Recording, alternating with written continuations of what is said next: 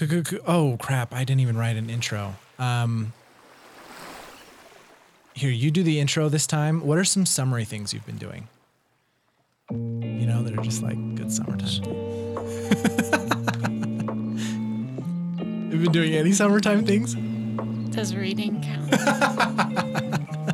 No, I go on a lot of walks. You go on a lot of walks? Yeah, Okay. because that's like my solace from work/reading.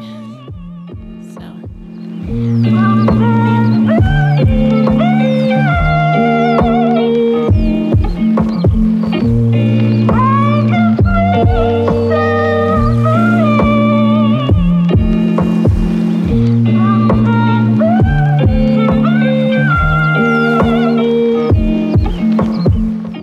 Welcome back to Bristlecombe Firesides Podcasts, the summer sessions. These are shorter episodes, right? Yeah, shorter, more fun, Okay. free flowy. Okay, cool. Should I start over? Is this all Get close part to the of mic. it? Is this all part of it? This can all be part of the intro, yeah. Well, I don't want it to be. Okay, welcome back to Bristlecombe Firesides Summer Sessions. Here we discuss some of the lighter topics of our interests. And since our last podcast, which I don't think I was on, You were not. I have been to Montana, which I think is where I was when you were recording this. Yeah. I have been taking lots of walks and spending glorious evenings in my backyard.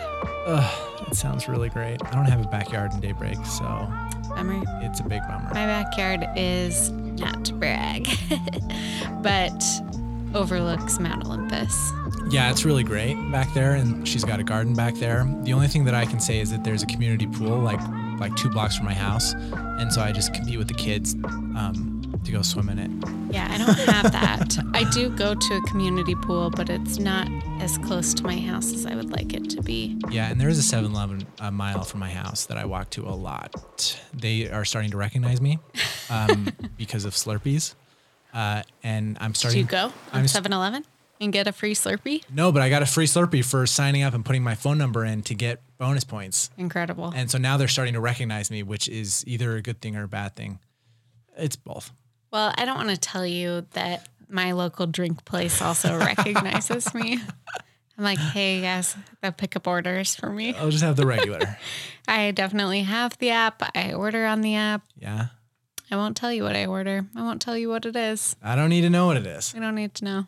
We don't even need to know what it is. I did. Anyways, we can talk endlessly about drinks. I love it. Endlessly about drinks. So for today's summer session bonus episode, I thought would be really fun would be to discuss the poem Wild Geese by Mary Oliver. We've referenced this in a previous episode, but I thought it'd be fun to do, the humanities class thing, which is to read the poem and then kind of dissect it piece by piece, because this is probably my favorite poem, or among my favorite poems. It's actually on my wall in my room. I got a nice print of it from Etsy. And like this poem just speaks to me in a lot of beautiful ways. And so I thought it'd be fun to actually sit down and dissect it. I like that. Yeah. So let me read it to start. And I've historically not been great at reading things, but we'll try. Here goes. Here goes nothing. This is Wild Geese by Mary Oliver. You do not have to be good. You do not have to walk on your knees for 100 miles through the desert repenting. You only have to let the soft animal of your body love what it loves. Tell me about despair, yours, and I will tell you mine. Meanwhile, the world goes on. Meanwhile, the sun and the clear pebbles of the rain are moving across the landscapes, over the prairies and the deep trees, the mountains and the rivers. Meanwhile, the wild geese, high in the clean blue air, are heading home again. Whoever you are, no matter how lonely, the world offers itself to your imagination, calls to you like the wild geese, harsh and exciting, over and over announcing your place in the family of things.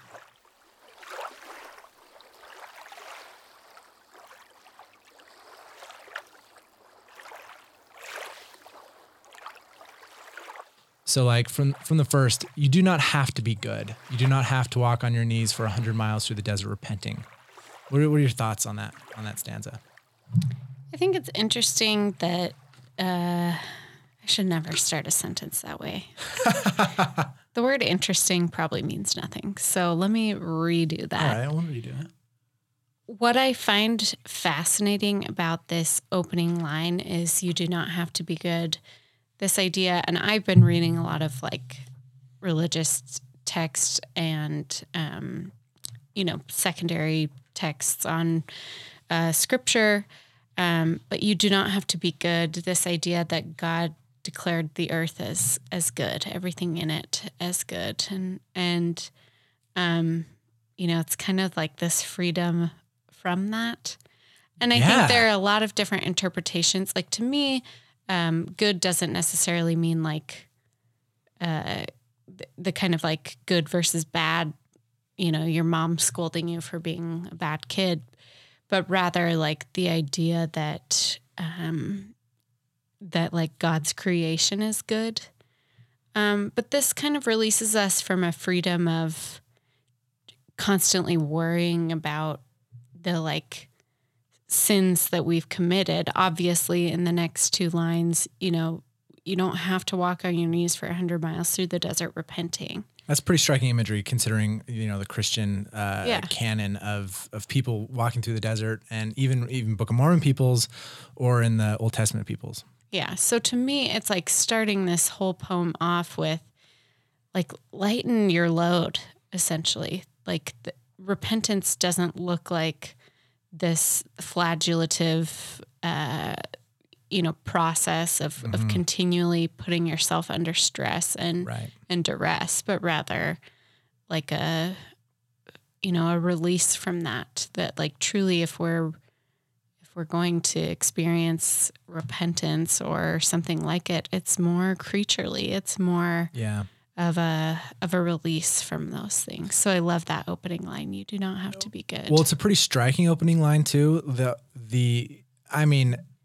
You do not have to be good is very like, it sounds pretty radical coming from a Mormon background, coming from a Christian background, right? Because our whole paradigms and worldviews are based on, no, you do have to be good. You do have to be good. You got to obey all the commandments. You got to hit all the boxes. And to say, no, you don't have to be good. I think the crucial word there is have. You have, I guess, that it's something that you're obligated into, right? It's very mercenary, right? I think that we use our present moment goodness as a means to a future end, and that keeps us in a prison of having to be good, right? Instead of just being good as an expression of who we are. And so I think that opening stanza is really striking. It's radical in its take. And I love it. And especially, as the poem goes on, and we've already kind of touched on this already here, as well as in future episodes, is that, this idea of repenting as like, I need to get rid of this, I've sinned and I need to repent and then ask for forgiveness for this sin. And then the sin like leaves me is very like, it's very myopic and it's very individualistic approach to sin and repentance. Right. But, a different take on repentance that within the context of the poem is seeing yourself as part of a larger community. And that is what repentance is it's stopping being an I and starting to become a we.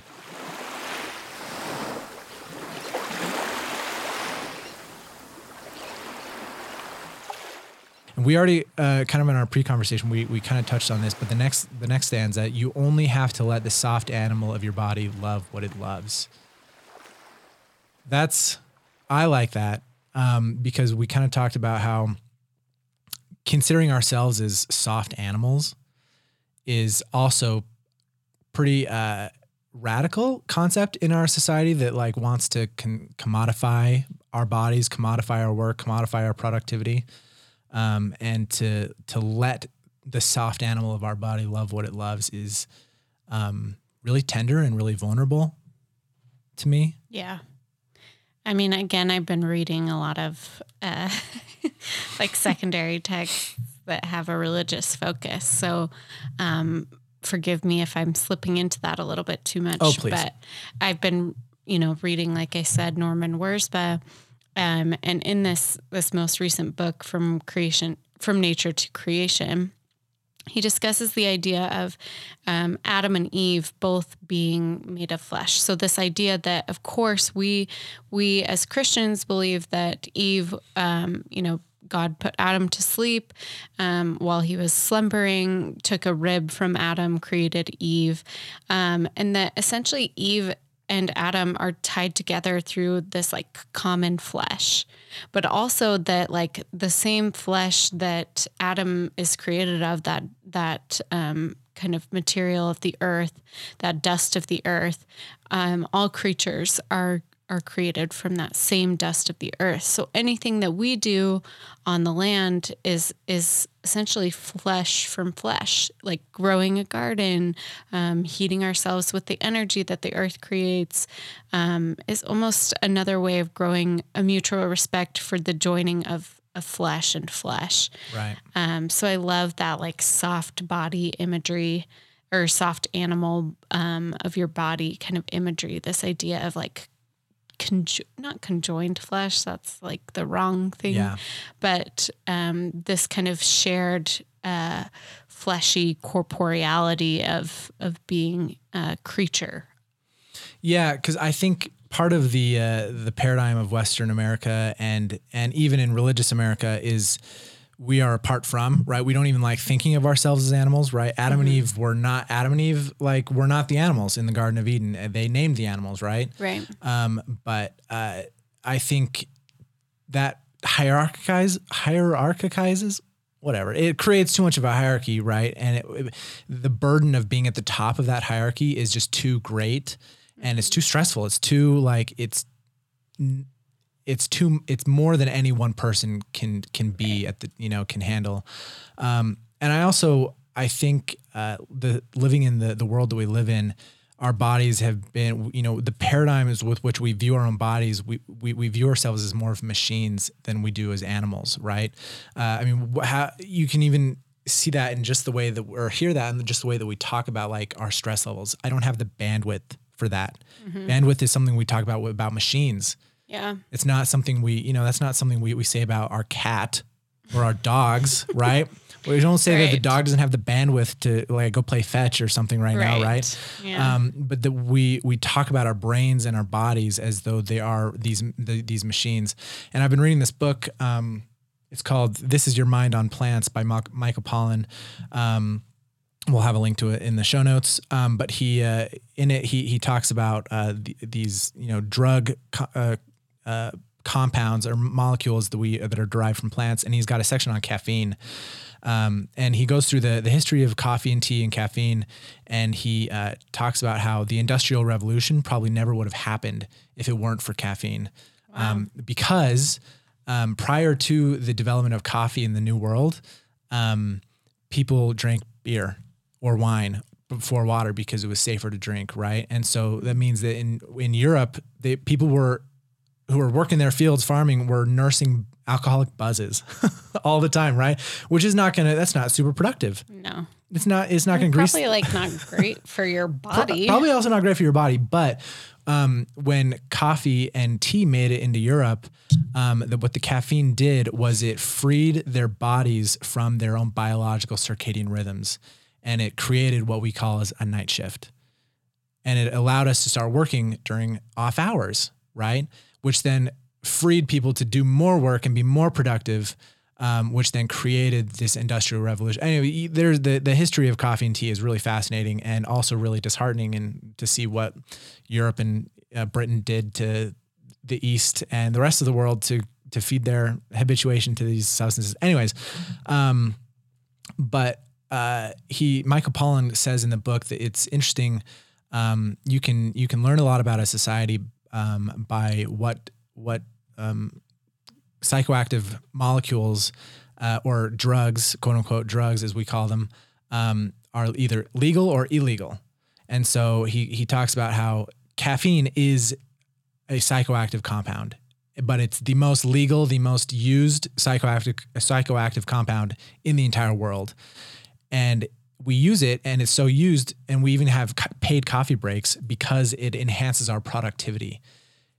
So it's the drug of choice of capitalism. It's the drug of choice of a system that wants to extract as much exploitative resource out of our bodies as possible. And we almost use caffeine as a way to like short circuit our own circadian rhythms and not let our bodies be soft animal bodies that need sleep and need rest. Right. And it was really an eye-opening section that I think as we approach our bodies like machines, I think that it separates ourselves from our own selves, and it separates us from the earth. Right. Yeah. I think that approaching ourselves as these soft animals is really like, it's beautiful imagery. Yeah. And it just makes me want to like coddle myself. Yeah. Coddle? I don't know if that's the right word. You know what I mean? Yeah. Just while you've been talking, I listened to like some health podcasts too. But like, first of all, you only have to let the soft animal, like that's very distinct imagery too. There's a gym that my mom used to attend, that was formerly had hard bodies in the title. As in like, you come here to like get a harder body to lose all that like soft fat. It's very burly masculine. And like, especially as women, fat is really natural. Like a higher body percentage or body fat percentage is necessary for women. It's healthier for women. Of course, moderation, but naturally we are meant to have more body fat. But also I've been listening to a podcast, and one of the things they talk about is this woman. It's like, I work as a nutritionist with all of these different people who essentially, because of beauty standards and misinformation from the fitness world, all have like trained their body to essentially ignore their hunger cues. So they don't eat when they're hungry, but rather when they think they should, or rather to kind of delay their meals or whatever, for whatever reason, they're ignoring their hunger cues. And it trains their body to either think they're in this kind of famine mode, right, or it denies them of the nutrients that they need. And she talks about, if your body is telling you that you're hungry, that's like a natural occurrence that you need to honor. Right. And I just think that's so interesting. I think this line could be misconstrued, love what it loves, have whatever you want, indulge in whatever you want. But that's just something we are trained to think as a society that has been commodified. Like we can have whatever we want at the touch of a button. Yeah. But I think what this is saying is more of that kind of naturalistic, instinctual type cues. Like what does like your body hunger love? Or like enjoy what you enjoy, eat what feels good, what nourishes you, or become a hobbit. Yeah. Like enjoy the things that you enjoy, because that's what makes you human. Yeah. Not these non-instinctual, things. And I'm not even saying like that this specifically has to be tied to nature, but no, I was communion with family, or activities that you do, or things that bring you joy. Yeah, no, because I was going to ask, we've talked about the soft animal of your body, but love what it loves. Like, I think that is decidedly, if we're going to talk about, at the beginning, you don't have to be good, but let your body love things that, that's, and even the word let is it's not something that you're doing, it's something that you're allowing, right? Yeah. There's something natural about our body's desire to love things. Yeah. Right? Like, I love water. In fact, I love water so much that I drink too much of it. Yeah. As we've talked about on previous episodes. What is it? Hyponatremia. Hyponatremia. Wow. Yeah. I can't believe I remembered that. I know. I'm really impressed. But I love that idea of letting your body love what it naturally loves. Yeah. It's interesting to go back to Norman Wirzba. Sorry, he's hot on my mind for his book, not him. Sorry. I mean, he's a great guy. He's a good looking dude too. Now I feel really uncomfortable. But he talks in this book specifically about the idea of love as being what will ultimately lead us to a reparation with the earth, and with our quote unquote creaturely selves, that like we are creatures of this earth, and that only by loving the earth and that creaturely kind of nature of ourselves is really what's going to ultimately lead us back to a good relationship with the earth too. No, I completely agree, because I think part of that, seeing ourselves as animals is also embracing our imperfections, right? Mm-hmm. Because machines are perfect, like what was the Charlie Chaplin, the 20th century Metropolis, the German films, right? Yeah. Where it's the machines are perfect. The machines can do it better than we can do, right? But to allow ourselves to be animals is to accept that we are imperfect, and that we can't escape from our imperfection. And so rather than trying to escape our imperfection, embracing our imperfection and incorporating, because that's what love is. Like, that's what Jesus defines God's perfection as, being able to include the imperfection in the circle of his love. Right. And so like, I think you're totally right that love is going to be the thing that helps us reconnect to nature.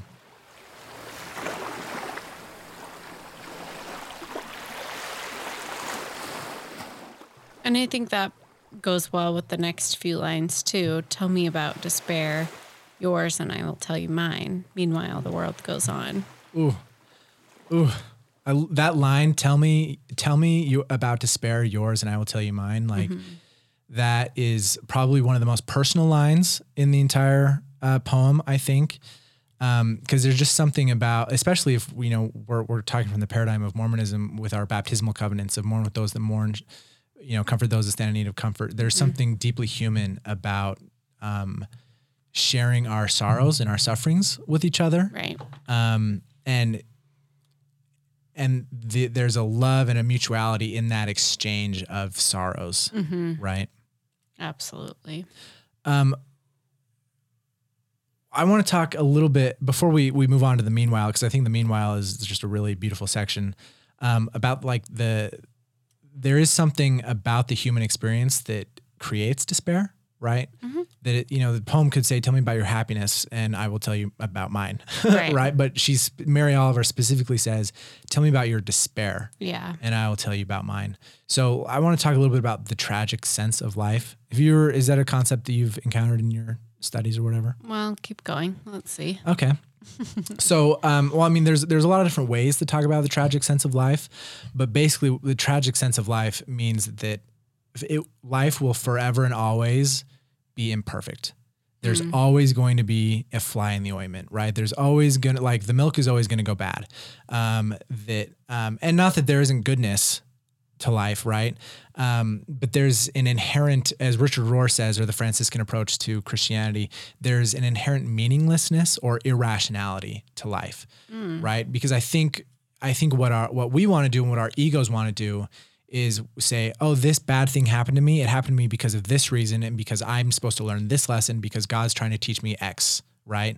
And so we want to assign final causes to things. And I know that I've been guilty of that. I mean, maybe some of that is true, right? But you read The Hope of Nature, George Handley, right? Mm-hmm. You helped edit it, right? Yeah. Yeah. So he's got the essay, the Economy of Creation, and in there he talks about how we exist in a universe where everything is up to God, everything's up to us, and everything's up to the universe, and that all those three, us, God, and the universe have agency, and that it's impossible in this universe to ever find a final cause of things. And so essentially what that means is that there's some degree of irrationality to reality. Does that make sense? Yeah. And that there's almost a kind of meaninglessness, not a cosmic meaninglessness, but right. That no, I get what you're saying. If I stub my toe, that's not like a zap from God. It's not a zap from God. It's just because I stub things happen. Yeah. Right. Like I was talking with this girl in my ward who when she was 7, her little brother, 5 years old, fell in the pool and drowned. And all of her friends and family and ward members were like trying to put meaning onto the experience, right? Which wasn't helping. Right. Because sometimes bad things just happen. Yeah. And it's not because God has determined that they happen or that we somehow did something wrong that created this thing, right? Sometimes things just happen. And I think that is centered on the tragic sense, this tragic sense of life, right? Right. I think that's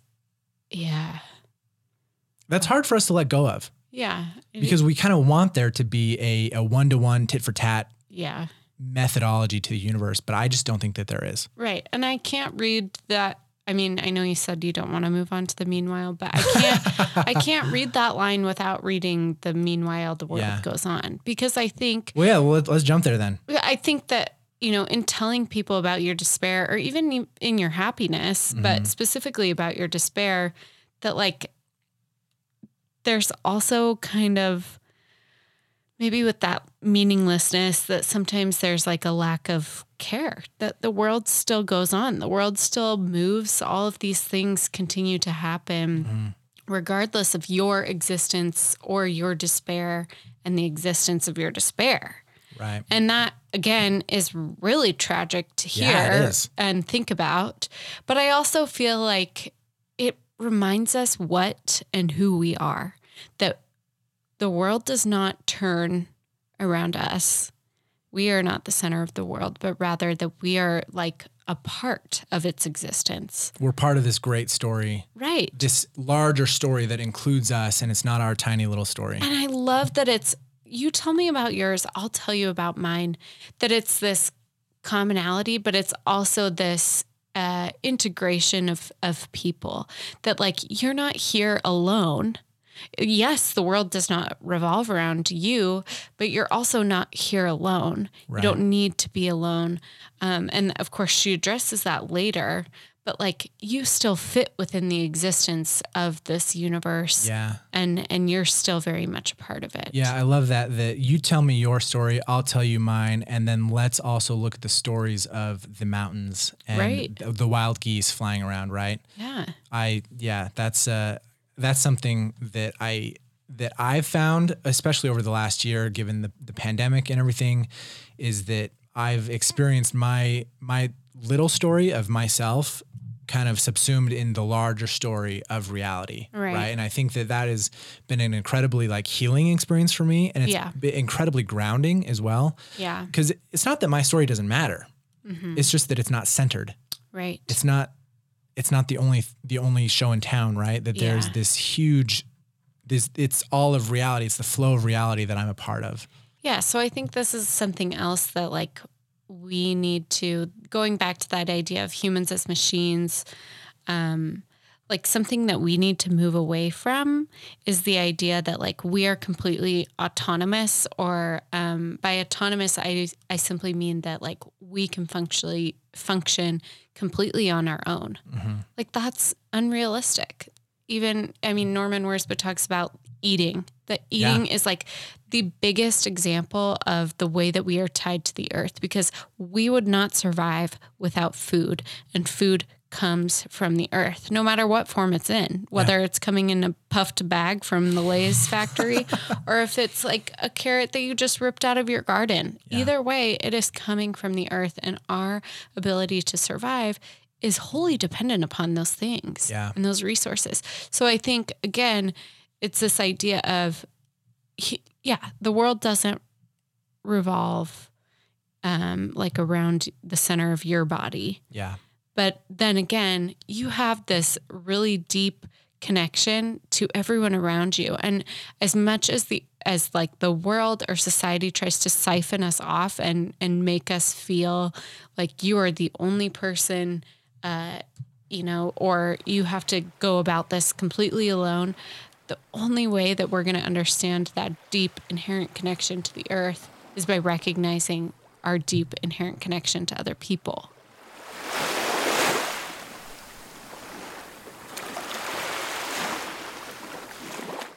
What is it about nature specifically in this? So this whole section of meanwhile, the world goes on, Meanwhile, the world goes on. Meanwhile, the sun and the clear pebbles of the rain are moving across the landscape.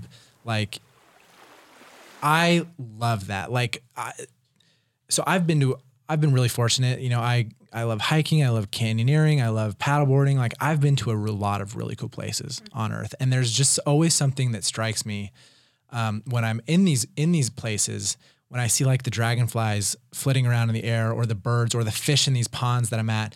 They live there all the time. Yeah. I'm just a visitor, and like I get to be there, and it's amazing while I'm there.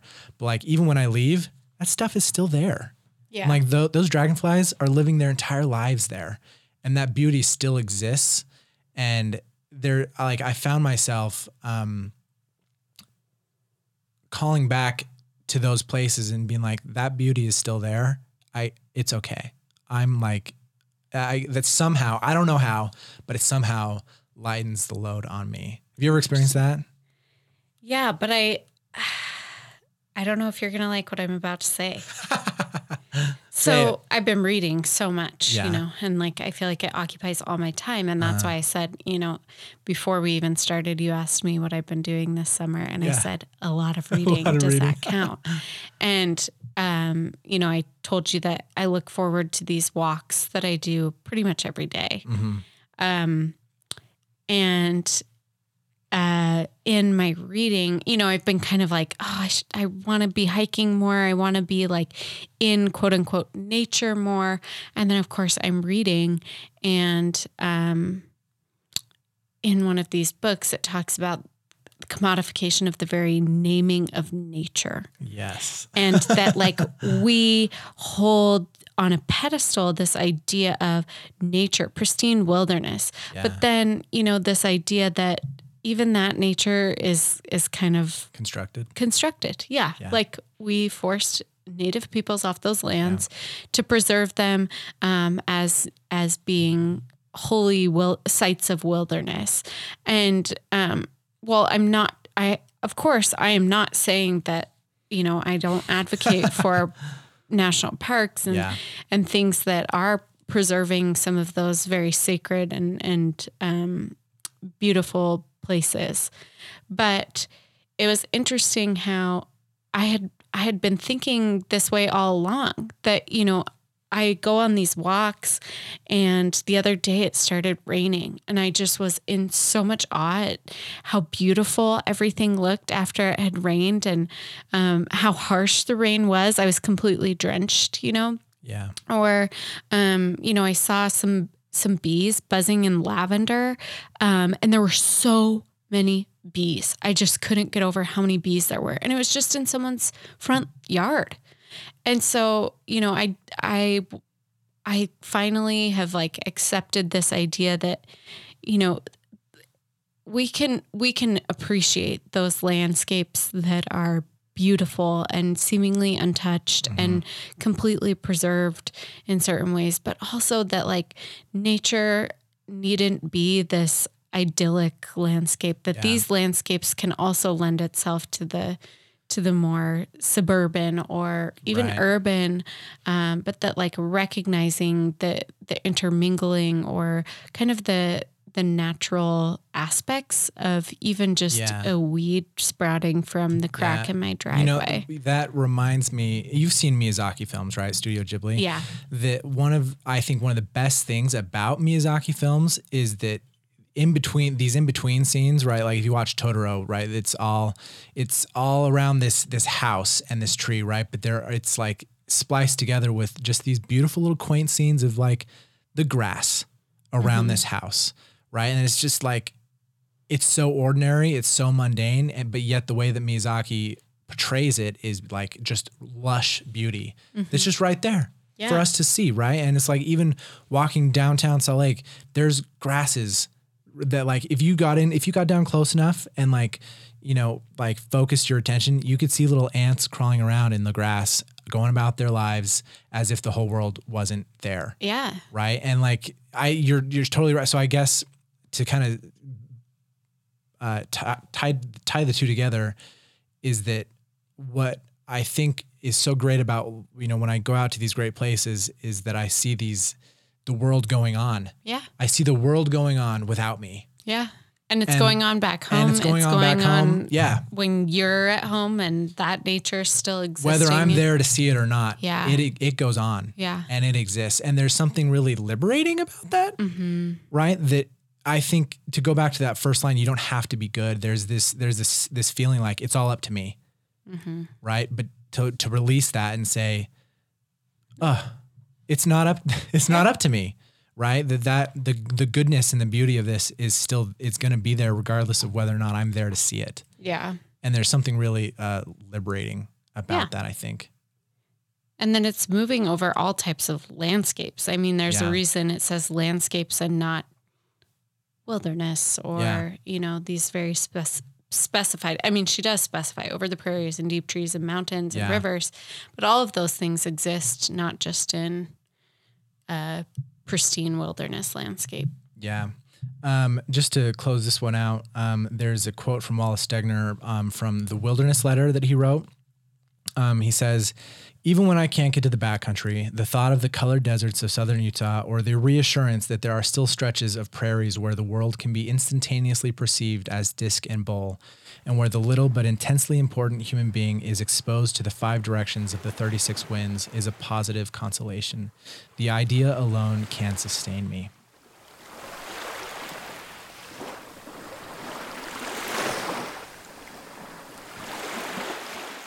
Okay, that final stanza. Whoever you are, no matter how lonely, the world offers itself to your imagination, calls to you like the wild geese, harsh and exciting, over and over announcing your place in the family of things. Yeah, see, I feel like it goes back to everything that we've already talked about, that you are part of this family of creation, or, maybe secularly, that you are part of this ecosystem.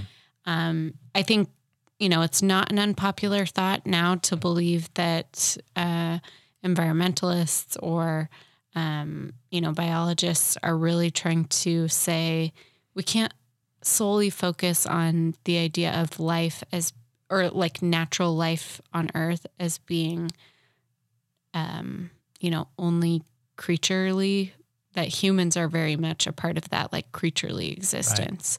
Right. So whether we like it or not, they're an integral part. And I think that's, to me, that's really beautiful, that I'm part of this family of all different types of life and creation and existence. Yeah. I think that, whoever you are, no matter how lonely. Yeah. Because what is one of the most common experiences of anyone in these days? Loneliness. Right? Especially in the pandemic. 1,000%. It's loneliness, right? Yeah. And there's a huge difference between loneliness and solitude, right? Yeah. I, especially in this world where there's so much mental health issues going around, right? That there's so much anxiety being experienced, so much depression, so much loneliness, so much sadness.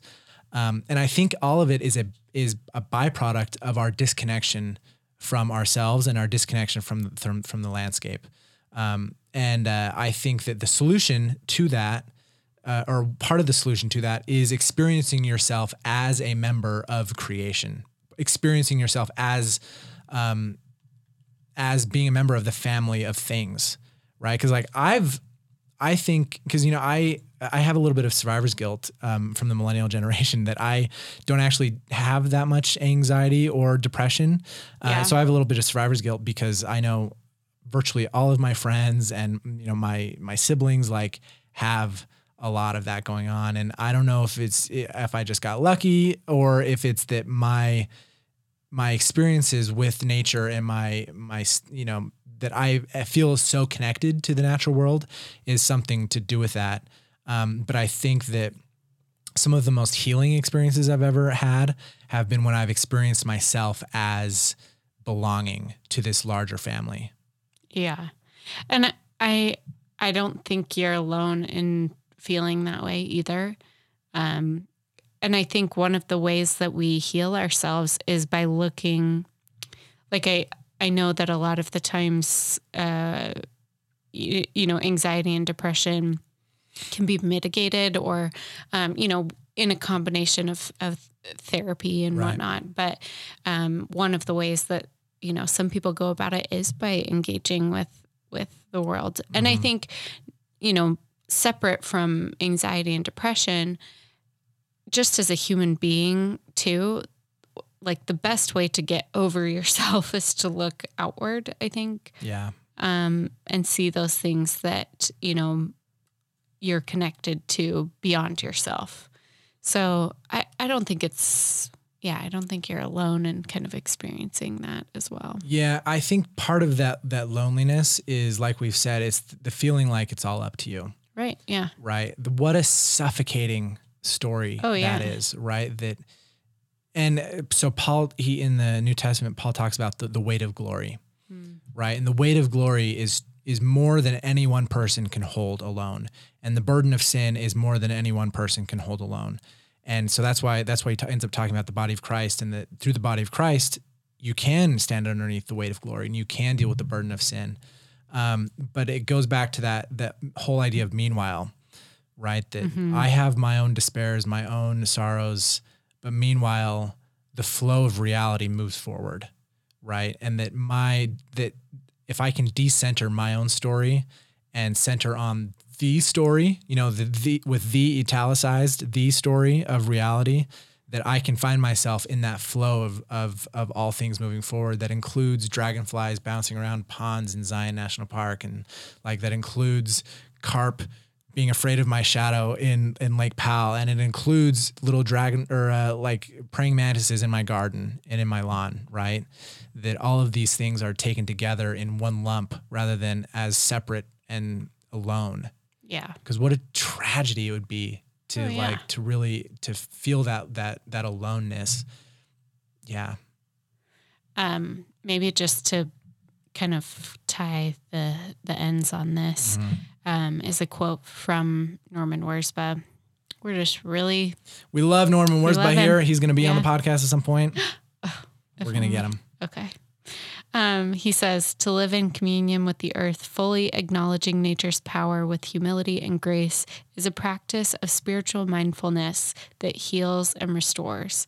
Making peace with the earth, we make the world a place where we can be one with nature. In the beginning, you mentioned, that God says that the earth is good, very good, right? Yeah. And something that I really like in the Franciscan approach to Christianity is that is the foundation for what's they call original goodness.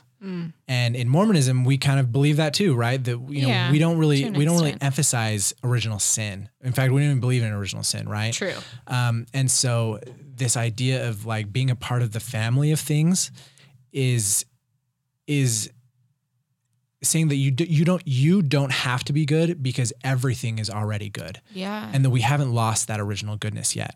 That even though Adam and Eve, and honestly, if I could rewrite it, I would stop saying the word fall, because I don't think that's helping us very much right now. And I think that's part of our puritanical past. But that the earth began good, very good. And our soft animal bodies came out of that goodness. Yeah. And we are a part of that flow of goodness that hasn't been interrupted yet. It hasn't become not good yet. And so, what a thing to be able to relax into and say that, no, you don't have to be good. You are already a part of something good. Right. And how liberating that becomes. Yeah. And that we can think of it maybe instead of a fall as in an entrance into that family of things too. Hell yeah. This is something that of course was designed and that we knew was going to happen, and that Eve had the greater understanding of the larger picture, and very much an entrance into that family through that event. Yeah. And so it's original goodness. Yeah. So when we talk about loneliness, right? Right. What a burden loneliness can be when we feel like we have to be good or else I'm not going to get to heaven. Right. Mm-hmm. Yeah. When I can relax back into, I'm already a part of something very good that God even said was very good. Yeah. And I can, in that relaxing back in, it's like, I'm sure you've floated a river before, right? Right. One of the most exhausting experiences of your life can be floating a river. If you are trying to paddle and fight every current, fight it all, it can be exhausting and it can just destroy you. Or you can relax into the flow of the river and let it take you where it's going, and just, occasionally just like poof, push, right? And to keep yourself in that flow. Right. And so that's how I feel like this poem is asking us to do, it's to relax back into our membership in the family of all things. That's already very good. We are already participating in the great good flow of reality. Right. And let that transform inside of you and become a participatory goodness, extending out from us, instead of this thing that we have to do or else. Well, and I think there's another reason that so much of like God's, gospel or the gospel of Jesus Christ is focused on service, is the idea of, serving others, lifting others, being, like you said, this participant in the family of things. Yeah. And that goes, service from person to person, but service to person, from person to thing, and creation in general. Personal landscape. Yeah. And that, our judgment is not going to be insular, but like you said, it will be most likely, well, my theory, I guess, is that it will be, how well did you, integrate into that family of creation, and also how did you serve it? Yeah. And that ultimately, I think, especially with the emphasis that Mormonism has on community sealings, family sealings, is that we won't be taken alone. We will be taken together. Yeah. And so there's this one lumpness, right? That I won't ever be judged as an individual. I will be judged as a community. Yeah. And how relieving that is. Totally. Because it's the weight of glory can be held by all of us, and all of me. Like, I include the earth as well. My own breath, my own diet, my own Your existence flesh, like implies that I am much more than just this soft animal of my body, right? That it includes much more, and that God has already said all of this is already very good. Yeah. And what a freaking relief that is. Yeah. Thank goodness. I don't know if I'd get there otherwise. Well, none of us would get there if it was up to. Still don't. Yeah. Anyways, so I think that relaxing back into that flow of participatory goodness is like at the heart of this poem. Absolutely. And I think that's really healing and restorative. Absolutely. Could you do us the favor of reading through the poem one more time? Yes. Wild Geese by Mary Oliver. You do not have to be good. You do not have to walk on your knees for 100 miles through the desert repenting. You only have to let the soft animal of your body love what it loves. Tell me about despair, yours, and I will tell you mine. Meanwhile, the world goes on. Meanwhile, the sun and the clear pebbles of the rain are moving across the landscapes, over the prairies and the deep trees, the mountains and the rivers. Meanwhile, the wild geese, high in the clean blue air, are heading home again. Whoever you are, no matter how lonely, the world offers itself to your imagination, calls to you like the wild geese, harsh and exciting, over and over announcing your place in the family of things.